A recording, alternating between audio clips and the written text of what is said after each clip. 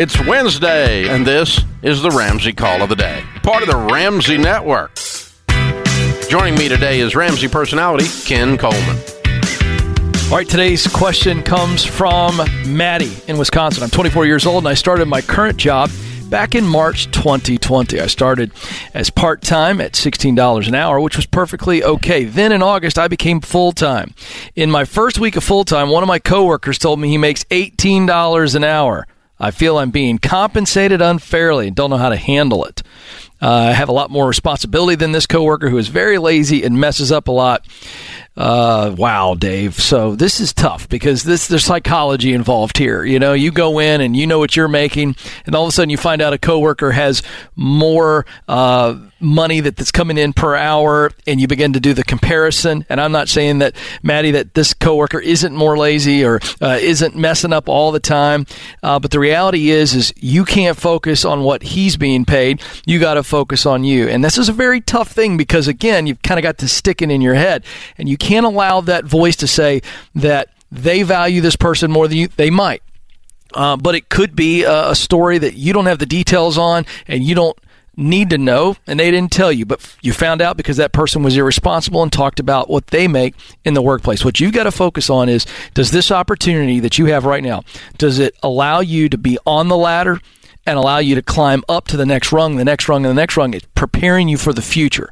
And if that's the case, then you focus on winning in the now so that next will show up. And this is not fun, but you need to focus on what you're doing and then talk with your leader about what your growth plan looks like. What do I need to do to make myself more valuable, provide more value to the company? How do we measure that? And then how does that play into my compensation? And even though that number's in your head and it's going to be hard to get out, it's impossible actually, that's how you're going to have to focus on that. Dave, I get that call a lot on the show where somebody finds out that somebody younger came in and is making more money than them, and it creates a real problem psychologically to get over. She says, a little more background. I have a bachelor's degree and I'm working on my master's in the field. My coworker only has an associate's degree. I'm not as sympathetic as you. Oh. You sound pretty entitled to me, Maddie. Oh. You took a job at $16 an hour and you were perfectly happy and you weren't snooty about your freaking academics until you found out someone with less academics and that you don't respect is making more. Their position has absolutely nothing to do with you. That's right. Stop your dadgum whining. That is a different approach, but I don't disagree with what you said. I was trying to help her deal with the fact that... I know, you're sweet. You're a nice guy. No, but here's the deal. No, I mean, it really. Is she being entitled? Yes, but is it also... Let me just tell you, if she came in my office and was working for me and said that, right, I would say, thanks for your service up to this date. Right. Which is why I told her, you don't talk about the fact that he's making $2 an hour more than you. You focus on you. You are not entitled to more money based on what someone else makes or based on your freaking degrees. It's true. You are entitled to more money based on the fact that you bring more value. That's right. To the organization. Yep. And you know what George gets paid is irrelevant. Mm-hmm. It's irrelevant. That is true to your journey. It's irrelevant. You bring value, you will get rewarded for the value you bring. So what I think is I think he messes up a lot. I think you mess up more than he does. And you said he's lazy. I think you're lazier than he is. That's what I'm reading. Wow. Now that I didn't read into that. I do read into that she's going. Soon as I start climbing on his body in order to lift myself up, I start reading all kinds of crap. That is true. Well, she's got him under a microscope now because she's comparing herself to him. That's the cancer. You're just a lot nicer than me. I'm just not in the mood. Unbelievable.